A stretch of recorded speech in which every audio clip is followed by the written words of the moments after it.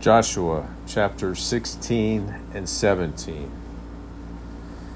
The allotment for the descendants of Joseph went from the Jordan at Jericho to the waters of Jericho on the east, through the wilderness, ascending from Jericho into the hill country of Bethel. From Bethel it went to Luz, and proceeded from Bethel it went to Luz, and proceeded to the border of the Archites by Ataroth. It then descended westward to the border of the Japhletites as far as the border of Lower Beth Horon, then to Gezer, and ended at the Mediterranean Sea. So Ephraim and Manasseh, the sons of Joseph, received their inheritance. This was the territory of the descendants of Ephraim by their clans. The border of their inheritance went from Ataroth Adar on the east to Upper Beth Horon in the north. The border went westward from Mikmethath. It turned eastward from Tanath Shiloh and passed it east of Genoa. From Genoa it descended to Ataroth and Narah, and then reached Jericho and went to the Jordan. From Tappuah the border went westward along the brook of Kanah and ended at the Mediterranean Sea. This was the inheritance of the tribe of the descendants of Ephraim by their clans, together with the cities set apart for the descendants of Ephraim within the inheritance of the descendants of Manasseh, all these cities with their settlements. However, they did not drive out the Canaanites who lived in Gezer. So the Canaanites still live in Ephraim today, but they are forced laborers. Joshua chapter 17. This was the allotment for the tribe of Manasseh as Joseph's firstborn.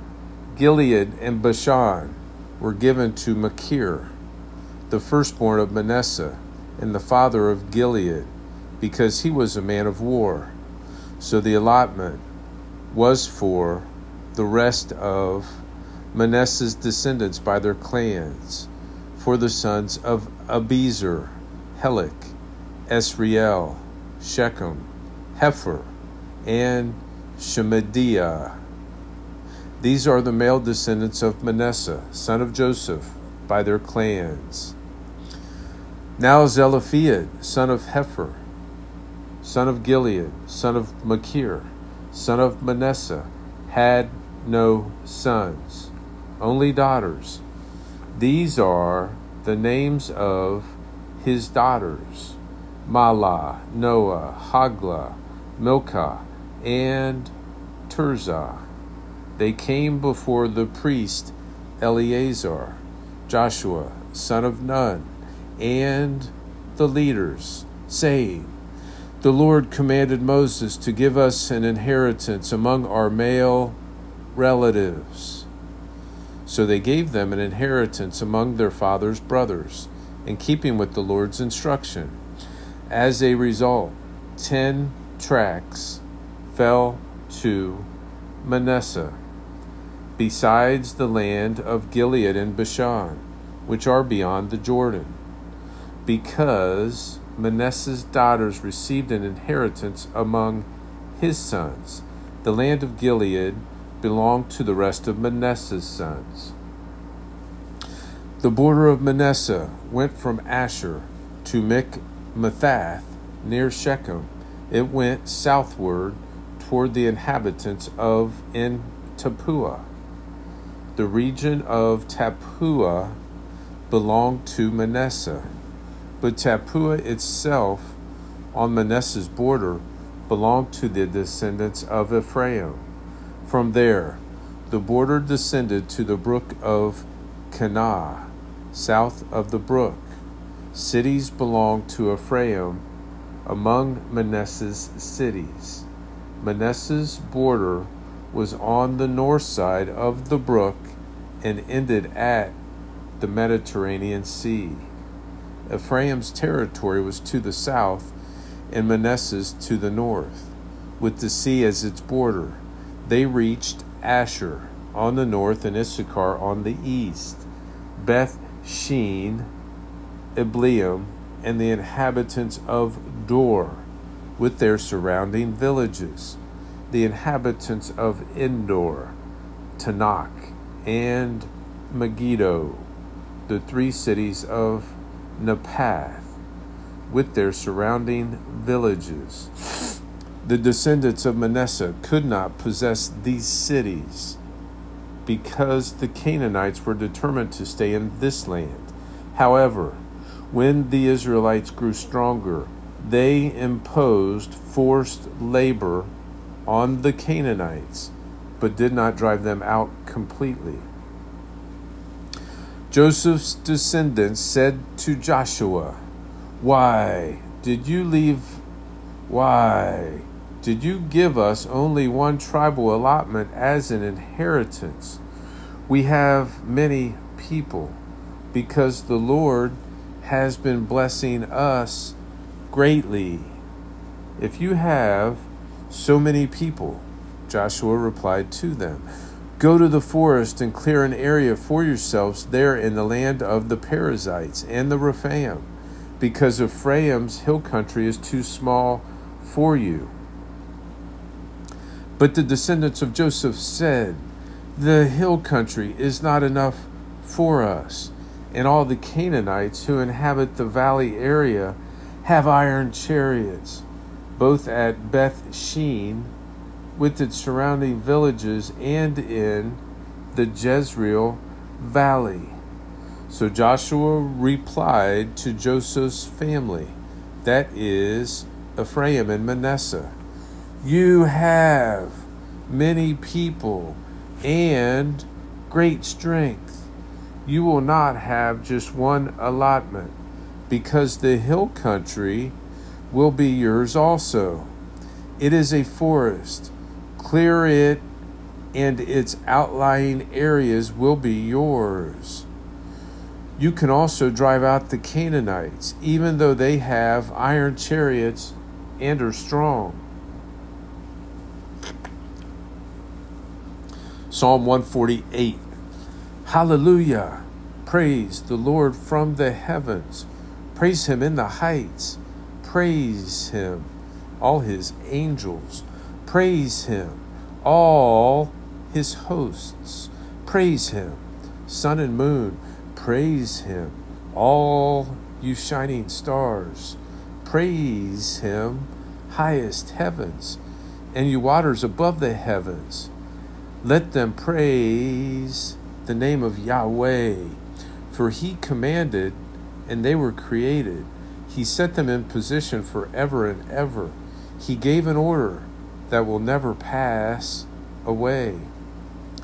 Praise the Lord from the earth, all sea monsters and ocean depths, lightning and hail, snow and cloud, powerful wind that executes his command, mountains and all his hills, fruit trees and all cedars, wild animals and all cattle, creatures that crawl and flying birds, kings of the earth and all peoples, princes and all judges on the earth, young men as well as young women, old and young together. Let them praise the name of Yahweh, for his name alone is exalted. Let them praise the name of Yahweh, for his name alone is exalted. His majesty covers heaven and earth. He has raised up a horn for his people, resulting in praise to all his godly ones, to the Israelites, the people close to him. Hallelujah.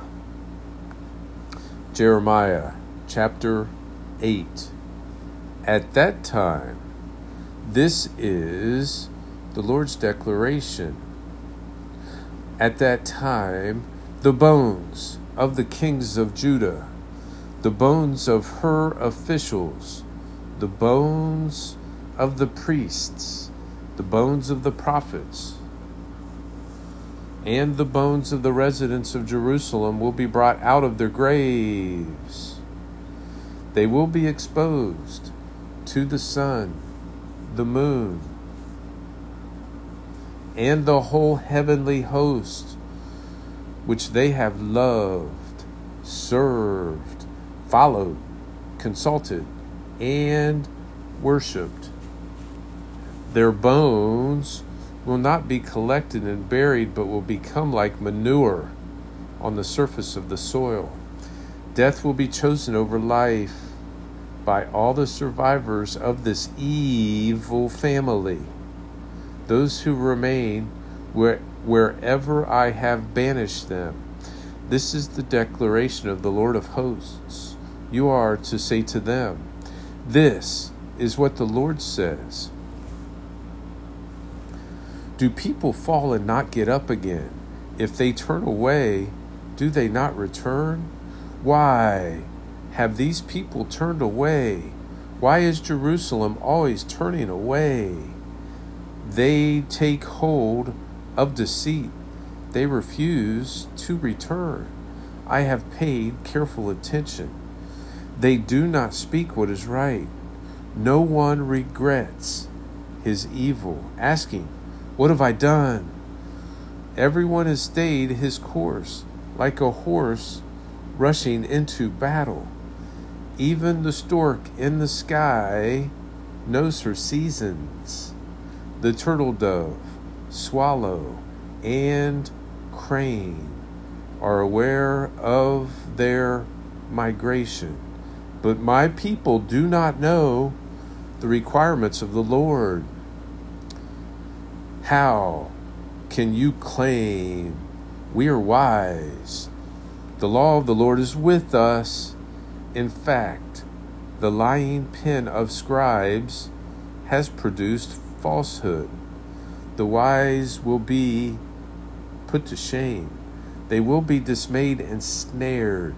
They have rejected the word of the Lord. So what wisdom do they really have?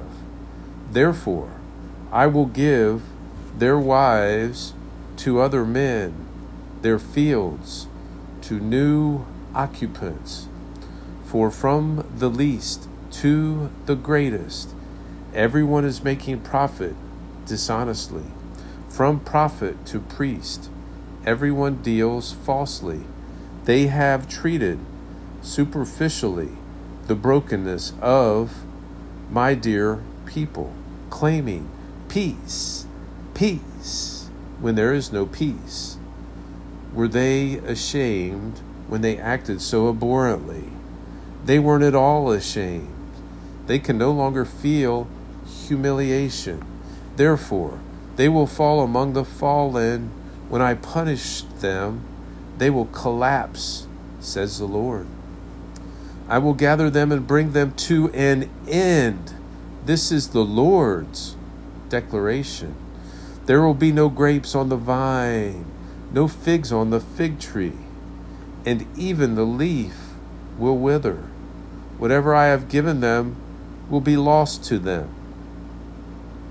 Why are we just sitting here, gathered together?